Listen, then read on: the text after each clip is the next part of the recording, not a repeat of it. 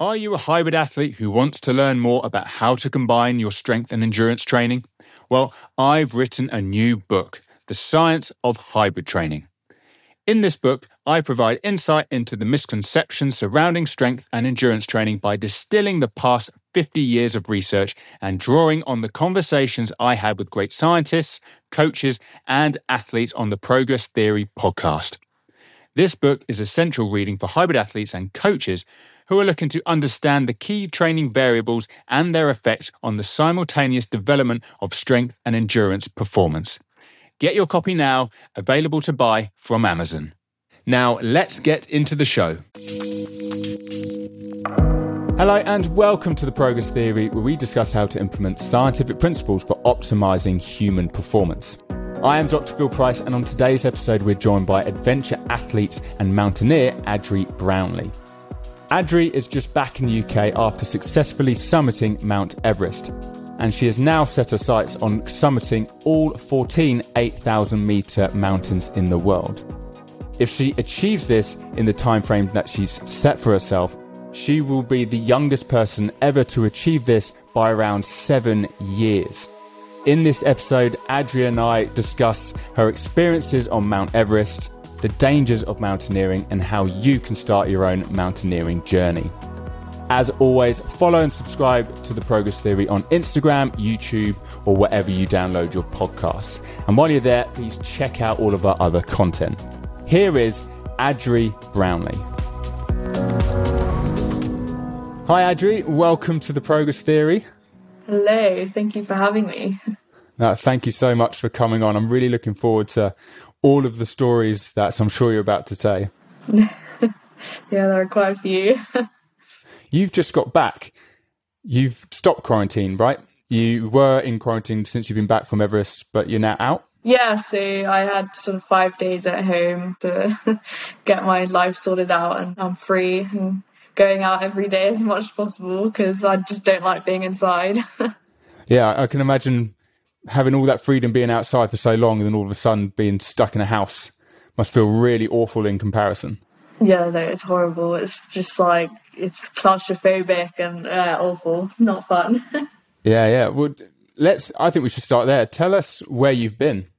Yeah, so I was it all sort of started about 6 months ago, my travelling, and I went to Pakistan for a KG winter expedition. I was there for about a month and a half, and then I flew straight to Nepal for about 2 months of relaxation and then a month or two of climbing Everest. So yeah, that's been the recent travels. Wow. So when you say relaxation, are you like chilling in Kathmandu, or it's the beginning part where you're going to like base camp and then you've got to stay in base camp for a while? Is that right? To like acclimatize before you then, start heading up the mountain? Yeah, so those 2 months I was meant to go home. But because of like lockdown in the UK, I didn't know if I was going to be able to come out again. So I thought the best thing to do would just go straight to Nepal, just explore Kathmandu while I have the chance. And it was the most amazing 2 months of my life. Like every day was just like partying, like having fun, doing whatever. Like I had all my friends there as well. I met new people, which was amazing. And then I also got a chance to try out paragliding. So I did like a 15-day course in this little town called Pokhara, which is like outside Kathmandu, it was just like spectacular. And like paragliding has become my new obsession, which is a bit dangerous because it's expensive as well. And I've already got mountaineering. So my parents are like, please don't get into that. Putting their pockets out with like sad faces on. Yeah. Yeah, Kathmandu's lively, isn't it? Like my wife and I have been there when we did the Everest base camp, finished the trek, came back and just went out, and it's really, really lively. It's amazing, isn't it? Yeah, no, it's incredible. Like there's the town Tamil, which is like the party town. And it's literally like, it's like being in central London. It's crazy. Like there's people walking around the streets, drinking, like all the pubs are blasting out their music. It's a really good vibe out there. But it's sort of like, it's like Marmite, really. Like you either love it or you hate it. And I know quite a lot of people hate Kathmandu, but I just think it's awesome. Yeah. I can't imagine it. I can't imagine hating Kathmandu. I know it can be a bit busy, especially through those streets, but it's so colourful. Yeah, I know. It's amazing. And like you said, lively. Yeah. And the culture as well. I was there for Holy Festival, and that was like the most incredible day of my life. Like just the colours, the people, like it was meant to be sort of COVID safety and everything, but that went out the window. And you had people touching your face the whole time. And like, it was just so much fun. Well, apart from the fact that you love mountaineering, what are you doing out climbing Everest? There's a particular challenge, isn't there? Yeah, I mean, like, it's been like my dream since I was, 15 years old, I guess, when I sort of started getting into this properly. So yeah, I've just always wanted to climb Everest. And I know my dad did as well, which is a bit annoying because I wanted to climb with him, but that just didn't happen. But yeah, it's just always been something I've wanted to do. Now I've done it, and it's a bit like, oh, what's next? But I mean, obviously I have my big mission to do, so. Do you want to explain what the big mission is? Yeah, so my challenge is to climb all 14 8,000-metre peaks and hopefully be the youngest to do so. Because the current record is 30 years old, which is held by David, who's like sort of Nimstai's partner. He's an absolute legend. I was on K2 Winter with him and Everest, so I feel kind of bad trying to break his record, but it's got to be done by someone. Happy if it's someone he knows. That's a good friend that's going for it. Yeah, exactly. Yeah, so that's the plan. So I'll probably aim to do it in about 3 to 4 years, depending on how many I can fit in by the end of this year, really. So it's COVID that's slowing down the challenge in a way, and the travel. Yeah, and also just trying to find groups that are actually going to be on the mountain, and seasons where you don't particularly want to climb that mountain. So like, for example, in the winter, you don't really do any of the 8,000-metre peaks, but, you can do Choi Yu if you have a good group of Sherpas and they're willing to fix the ropes for you. So it's just about managing that and trying to fit in as many as possible in this short time frame. Yeah. And Choi Oyu, isn't that the 6th highest mountain in the world, but it's often seen as one of the easier 8,000-metre peaks, is that right? Yeah. So, yeah, that's one of the easier ones. Yeah, a few of them are relatively easier than Everest, and there are obviously ones that are harder than Everest too, like K2, Annapurna. So yeah, I'm excited to try those out. Yeah, I'm sure I've seen like newspaper reports, or I think it was probably a YouTube video, knowing me, but that I think isn't it like 1 in 3 don't make it to the top of K2 and Annapurna? Like, they're really quite dangerous. Yeah, I think it's like, well, for K2, it's like 1 in 4 people die. Oh, right, okay. Which is like, scary figures. And when I was on the K2 Winter, it was definitely obvious why those figures were there. Like, I mean, like, obviously we had, I think it was 5 deaths on K2 Winter. And yeah, it was quite freaky, actually. Like, it sort of put things into perspective, like how easily these things happen. And they were all super experienced climbers, especially Sergi, the Spanish guy. Like, he's like the top climber in Spain, and it's just one simple mistake and he was gone. So yeah, they're scary statistics, but they're true, and you got to respect them. So when you say K2 Winter, you were there doing K2 Winter, weren't you?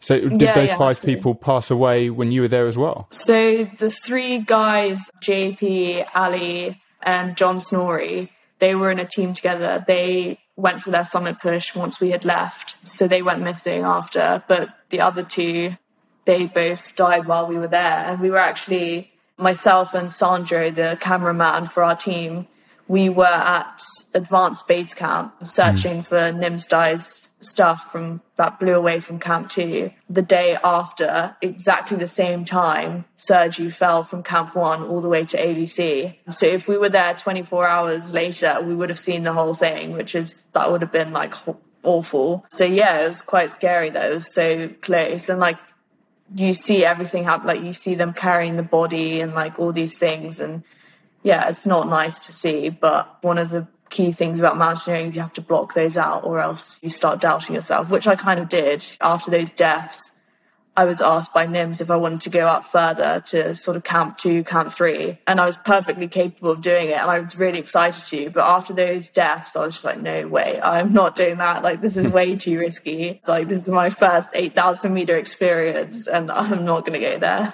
Imagine your first 8,000 meter climb ends up being the most difficult 8,000 meter mountain of all. I know. So you were there in K2 for training for the Everest push, is that right? Yeah. So it's just like the most extreme training I could do, basically. Yeah.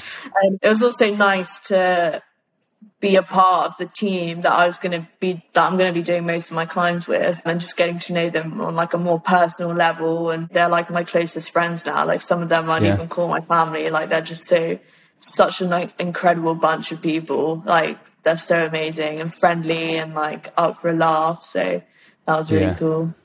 Yeah, it's a good reflection on the Nepalese people, the Sherpas. They're the most friendly people on earth, aren't they? Yeah, they're amazing. Yeah.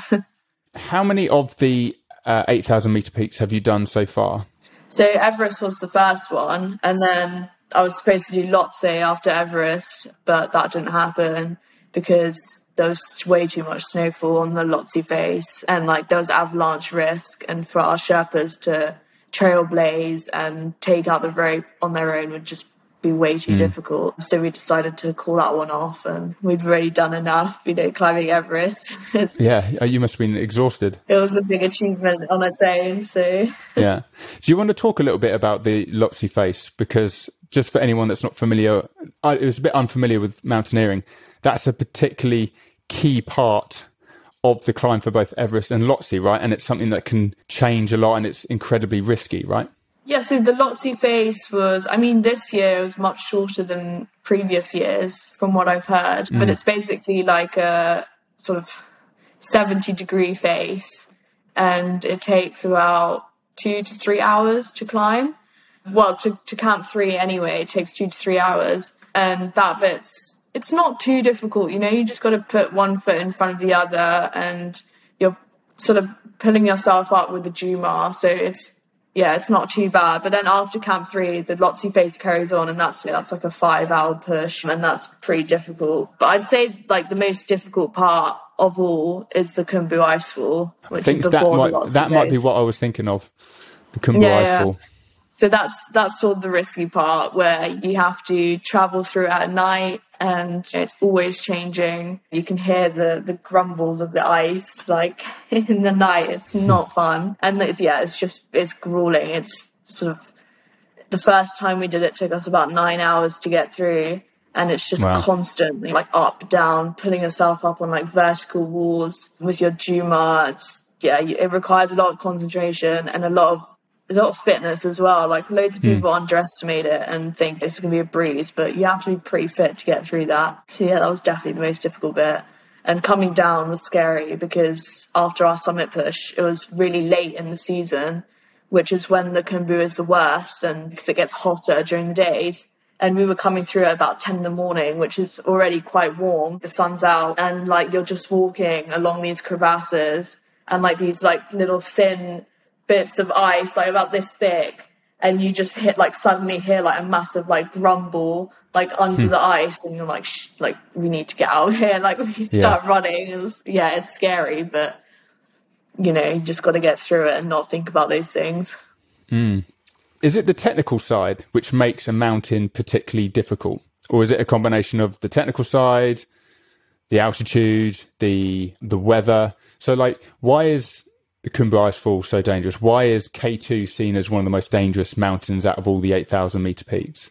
Yeah, so like each sort of 8,000 has its own like difficulties. So like some might be the weather, so rapidly changing weather. So K2 is like this. You can never predict what the weather's going to be like, because it just changes like all the time just because of where it's situated. And it's also incredibly steep. So there's some parts that are technical, like the bottleneck, that's really difficult, especially at altitude. You're using your crampons on rock and it's vertical. But yeah, it's the steepness and the changing weather, they're dangerous. So that's what makes it difficult. And then with Everest, the dangerous part is the Khumbu Icefall. And it's also, it's not technical, it's just like, it's draining because it's so long, and mentally it's awful because you're just going up and down and you're like, it's never end, like, when is this going to end? And you think you've reached the end and it just goes down and up again. You're like, bloody hell, when is this going to finish? But yeah, it just depends on the mountain, really. They each have their own sort of easy parts and difficult parts. Certainly. I know I wanted to touch on this, but and a number of questions have come in from listeners that have focused on this area. But this is already dangerous. As soon as you reach the top, it's getting more and more dangerous. What's your mindset approach to all this? How do you just keep one foot in front of the other? Do you just shut everything out? I think people are very interested to see what's stopping you going, nah, screw this, I'm getting back down. Yeah, so, I mean, like, the main thing for me on summit day is just not thinking about how far away the summit is, because as soon as you think like that, you're just like, what the hell, I can't do this. Like, if someone said to you, you got to get on the step machine for 10 hours, you're just going to be like, no way. But it's the same with Summit Push. You're basically on a step machine for 10 hours doing the same thing. So you just got to put it into small chunks and think, okay, like, I'm 200 meters from this point. Like, it's not too far, maybe a couple of hours, manageable. And then you get a break. So you have to have that sort of, that thinking, or else you're just you're going to give up, because it is a long day. And then you also have to think about the positives rather than the negatives. So a lot of people start thinking about, my fingers are freezing, or like, it's so far away, or there's a queue, blah, blah, blah. You just go in this negative cycle. But if you think about the positives, like, oh, like, I actually overtook this massive group of people, I must be going pretty fast, or I'm only 10 meters away from the balcony, and this is pretty good progress. And then you get that energy, that surge of energy, like, that positivity drives you. That's the most important thing on summit day. You can't doubt yourself, because you're just not going to make it. And one of our teammates started doing that. And he turned around to Nims, he's like, I can't do this. Like, this is, like, I can't. And we all knew that he was totally capable. And Nims just turned around, he's like, get up right now, get up that mountain. Like, I'm not having anyone quit on me. So he pretty much just took him up and didn't let him give up. But, you just have to have that positive mentality. It sounds like focusing on little small goals that have such a positive influence, and once you start adding them all up, it sort of blocks out all the negativity that could be generated, that you could focus on. And it must be great having... So Nims is... it's Nims Persia, isn't that right? Nims Persia. Yeah. What was his... Because he's a world record holder, isn't he? And quite a famous author now. Yeah, so he was the leader in our group. And, I mean, he's such an epic guy. He's done all these amazing achievements and everyone looks up to him. So having him on the team as our sort of guide, it was incredible. And, he knows what he's doing, and you can tell that he knows what he's doing. And he makes sure that you know that as well. So if you do anything yourself, it's probably going to be wrong. But yeah, no, he's a great guy, and it's an honor to be able to climb with him. How did you get involved with his group? That's a really cool thing. Yeah, I mean, so when my original plans for Everest got cancelled, that was like almost 2 years ago now, I phoned him up and I asked him, what are you doing? What are your plans? And he had an expedition going in October. So I sort of joined on to that because I didn't want to wait another year for Everest. I trained my ass off to get to that point. And I was like, another year of this, like, no way. And then that also got cancelled. So he's phoned me up and he's like, you know what, why don't you join the K2 winter expedition and use it as a training expedition for Everest, and you get to know the team. So I was like, of course, like, why not? So that's how I sort of got into it all. And then, like, he obviously saw potential in me. And one day he just came into my tent and you should do the 14 8,000ers. Like, you can do it easily. Wow. And you'd be the youngest. And so I was like, okay, sure. Why not? I've heard him speak on several podcasts, and he always comes across as so positive. So he has such a positive belief in himself. And he clearly doesn't just keep it to himself. He tries to impart that positivity to others to really help them achieve their goals. Yeah, no, he's a great guy, and he knows how to get people up a mountain, basically. Like, he's great at it. And so did you know him before you called him up? I knew of him just because like the mountaineering world, if you're in climbing and limbs, and so I knew that he had a company that did guided expeditions, so I thought I'd call him up and hope for the best. That is wicked. That's great advice for anyone that's actually looking to do something similar, wants to climb Everest or any of the other 8,000 meter peaks. What's next? Which one? Because you've got the big one out the way. Which one do you think's next? So next will be Manaslu in September, and hopefully I'll do that without oxygen, just because it's one of the easier ones. So it's a good one to sort of explore the no oxygen side to mountaineering on. And following Everest, I felt really good on Everest, and I think obviously I'll be a bit slower, but I do think I could do it without oxygen. So yeah, I just want to give that a chance, and then if I raise enough funds in the time between now and September, I'll try to do Dhaulagiri as well after Manaslu. So sort of fly straight from Manaslu base camp to Dhaulagiri base camp and climb up that as well. But I need to get the funds first, so I don't know for sure. Yeah, certainly. Are you leaving a particular mountain till last? No, just whatever I can climb, I'll climb kind of thing. Because obviously I want to do it as fast as I can. So it's not like K2 was like, oh, that was an interesting experience while I was there. I'll leave that one till last, and it'll be a big ending. But really, it's just get me up those mountains. Yeah, pretty much. So, would you be able to explain in a little bit more detail as to the importance of oxygen? So, when you said I'm going to attempt Manaslu without oxygen, I was like, "Whoa, that's really quite big." Like, why is oxygen or achieving an 8,000 meter peak without oxygen such a big deal? Yeah, so I mean, once you get above 8,000 meters, you're in the death zone, and it's called the death zone because you don't have the same pressure as you would at sea level, and there's less oxygen coming into your body, and your muscles and organs need oxygen to function, so you're slowly dying really. So the purpose of the supplementary oxygen is to slow down that process pretty much, and it gives you that extra energy. It keeps your muscles going, keeps the red blood cells moving around, and without it, it's just you're naturally letting your body die, and you're a lot more tired, you're a lot slower, and you're also a lot colder, which is one of the big issues, frostbite. Because I could tell as soon as they were changing my oxygen tanks at the balcony, they take it off and you start shivering. You're like, God, it's bloody cold. And then they put it back and they change it all, and then slowly your body warms up again. So it's crazy how much of a difference it does make to your body. And lots of people die because they're waiting around and they're not on oxygen and they just freeze to death. Wow, that's insane. Did you experience really bad queues on Everest? No, not one queue at all, actually. It was pretty quiet. And I mean, it was just, there weren't that many people going for the summit at the same time this year. I mean, the weather windows were awful this year. There was sort of 3 chances to go and they were all really short. And the first one was really early in the season. So not many people could go because there weren't enough oxygen tanks up there. So yeah, there weren't many people going for the summit when we were going. And we went quite early. So we were the first out of Camp 4. So we weren't stuck behind people. So yeah, I was pretty lucky, actually.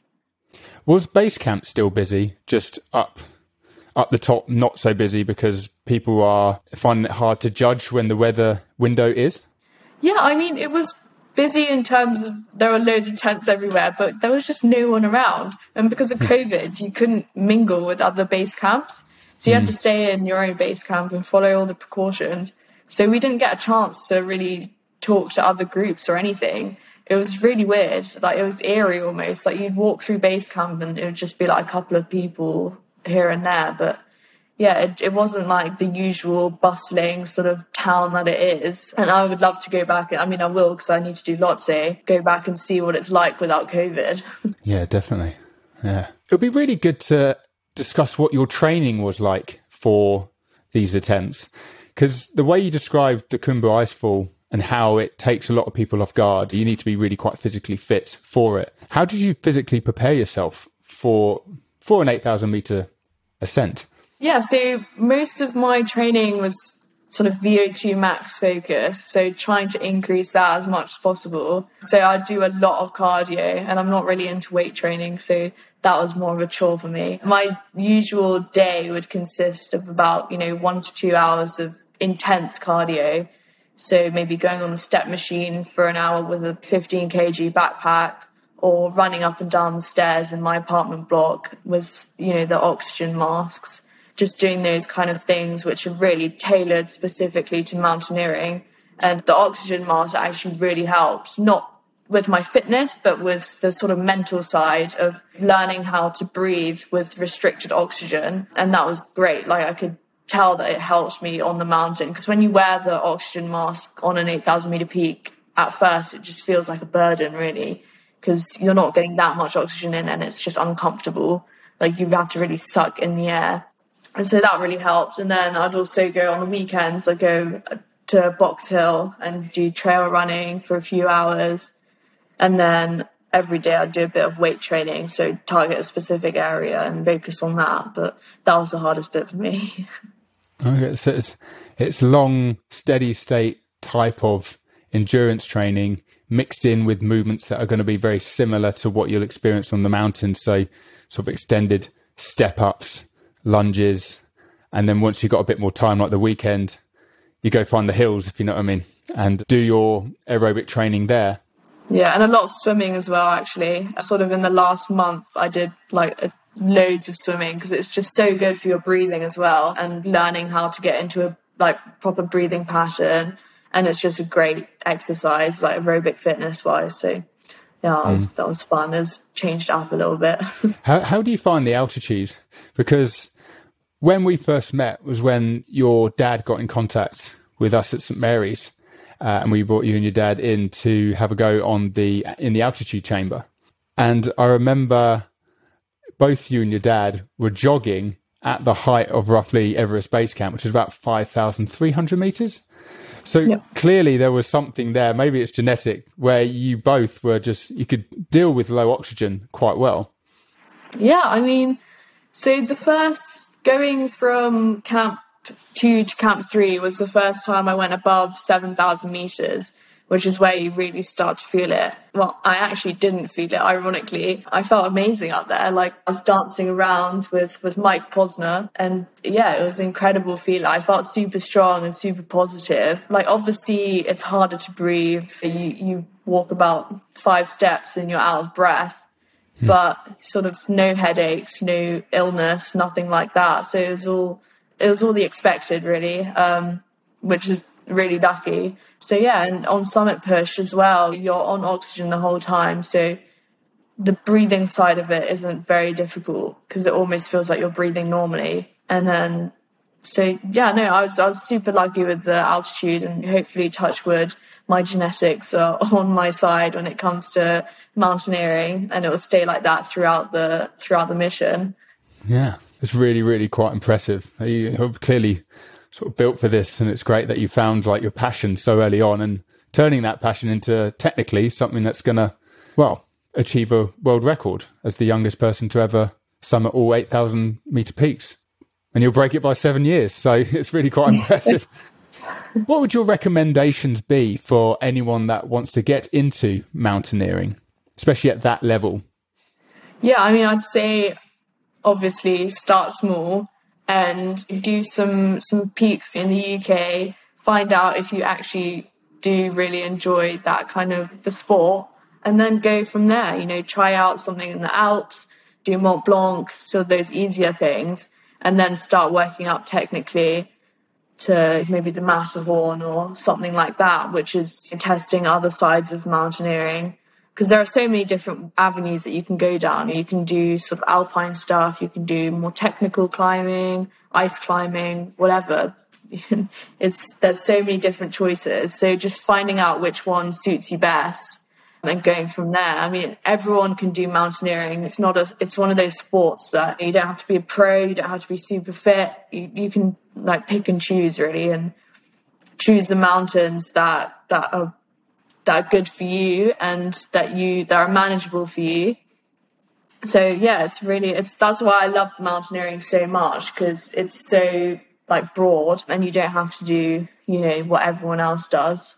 Yeah, definitely. I guess for some people getting into mountaineering, the thing is difficult is money. Like you said earlier, that it's an expensive sport. What kind of tips would you have for someone that might be looking for sponsorship to try and help with their mountaineering dream? Yeah, so to get sponsors, you have to have that story that makes you unique and also makes you exciting, so that people actually want to invest in you and they believe in you. And it's really, really difficult. I mean, I'm struggling right now. My story might not be the most amazing, but there is a story there, being the youngest to do this. And I've got interest, but I haven't got financial support. And especially with COVID, as soon as you say like money, they hide away and they're like, no way, I'll give you product, but no money. So yeah, you just got to get your story out there, and you got to really connect with the brand and tell them what you can do, what you can offer them as a person, doing, whether it's media or doing talks for them. You've got to make it really personal to them, or else they're just going to be like, okay, whatever. And then also, I think the biggest thing is having personal contacts you can communicate with, and you can share your passion with them. Whereas you're just cold calling people, trying to tell them your story, they just don't connect with you and they don't understand what it is really. So they don't want to give you money. So yeah, the best way is to find personal contacts, or a friend of a friend might know someone. That's the easiest way. I mean, getting product is simple, but getting money is it's a nightmare. Yeah. So I guess that's something that takes practice, takes time around building your network and finding, I don't want to say finding your own brand, but finding your own stance as to what makes you different. That's going to help you achieve something that no one else can achieve. I guess that's what would separate you from the rest, would you say? I mean, yeah. What you've described is, I think it really makes you stand out. Like, you're going for a world record. You're breaking that world record by like 7 years. And so if you are struggling to try and gain sponsors, it could be quite difficult for someone else. But I guess it's, if they can develop that brand about themselves and that story, that is only going to help them and put them in a better place to achieve that. Yeah, and you also have to have like a bigger motive as well. So either women empowerment or sustainability, or one of those broad topics. You have to be interested in that, and you have to be able to promote that as well, because loads of brands are getting into that. So like at the moment, I'm trying to talk to North Face, and their whole thing for 2022 is female empowerment. So I have to make sure that I really put the point across that I'm super excited about that and like really promoting that, which I am. So that's why I sort of picked them as my main target. But that's really important as well, because you can't just be yourself anymore. You have to have a bigger purpose than just my mission, my this, my that. They don't care about that. I guess that's quite good, because that's something you clearly are passionate about as well. It isn't like, I love mountains, so I want to climb. I need to find something to attach to myself. Yeah. Like, you're very passionate about female empowerment anyway. So it's just great to see that you've got two things you're really passionate about that you can mix together. Yeah, exactly. Like, it's so nice to be able to promote something that I'm passionate about in my mountaineering, and be able to use my platform and my social media to do that. It's really exciting. So yeah, I'm looking forward to, gaining more followers and creating my personal brand and being able to do like bigger things, like talks, and like yourself doing podcasts and stuff like that. Yeah, certainly. Well, if anyone wants to help contribute or help develop that network further, how can they contact you, or how can they help with sponsorship? So I have a website, which is just adrianabrownlee.com, and on there you can find all my contact like information and stuff. So you can contact me through there, or through any social media, really, like Instagram or something like that. I mean, that's the new way to do it, isn't it? So I think email's a bit outdated now. So yeah, just any of those ways, really. Oh, cool. Yeah, if anyone that's listening wants to help contribute to that, or has anyone that they think they would be interested in helping Adri with her goals, please definitely get in touch. Just to finish off, let's finish off with some listener questions. So First one was from Kieran Moore. Do you think your challenge will be more mentally or physically challenging? Yeah, so definitely more mentally challenging. You can train your physical side and you can be the fittest person on that mountain, but it's your mind that's going to let you down first. And it's not something that you can train your mind, and there are different courses you can do and all this stuff, but to a certain extent. And it's sort of, your mentality is to some degree something that you're born with almost. And if you just don't have that drive and that passion, then you're not gonna get anywhere on the mountain. You've got to absolutely love what you're doing, or else your mind's just going to be like, why are you doing this? Just stop. And then you're going to turn back.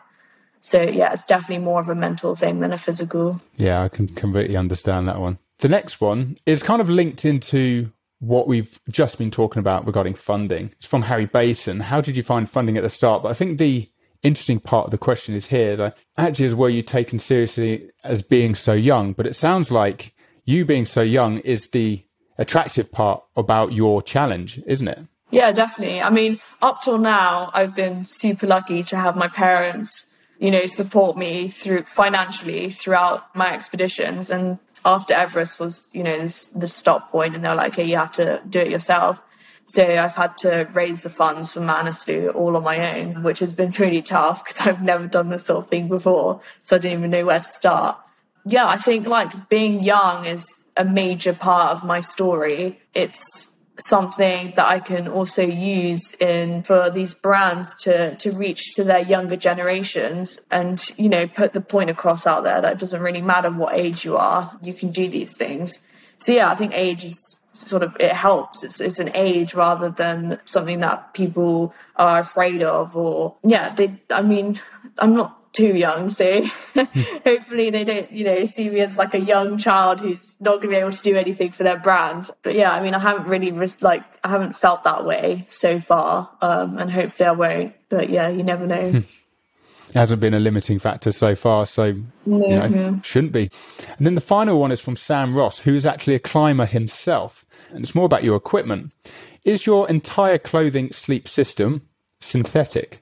Yeah, so I guess he's seen that I've been sponsored by Save the Duck, which is all about being animal cruelty free and not using sort of down in their materials. I mean, I would love to be using all sort of plum tech, which is what they use instead of down, but you just can't. The tech isn't there, and for sleeping bags especially, you can't not use down at the moment. It's what's going to keep you the warmest. So yeah, that's unfortunate, and I guess one day it will get there, and I'm sure the likes of North Face and Rab are working on it, because I mean nowadays it's all about being sort of vegan and animal cruelty free and being sustainable. So yeah, hopefully someday it will happen. But at the moment, no.